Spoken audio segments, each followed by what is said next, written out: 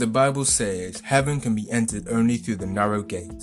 The highway to hell is broad, and the gate is wide enough for all the multitude who choose its easy way.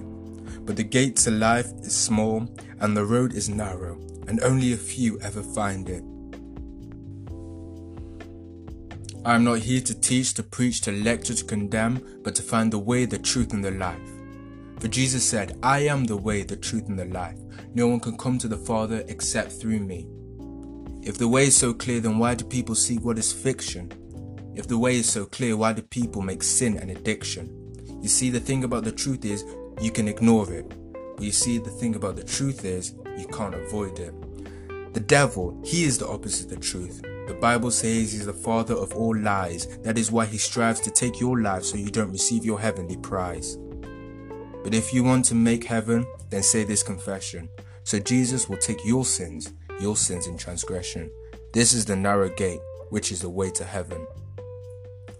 Dear God, I know I am a sinner, and I ask for your forgiveness. I believe that he died for my sins, and that you raised him to life. I want him as my Savior and follow him as Lord from this day forward. Guide my life and help me to do your will. I pray this in the name of Jesus. Amen.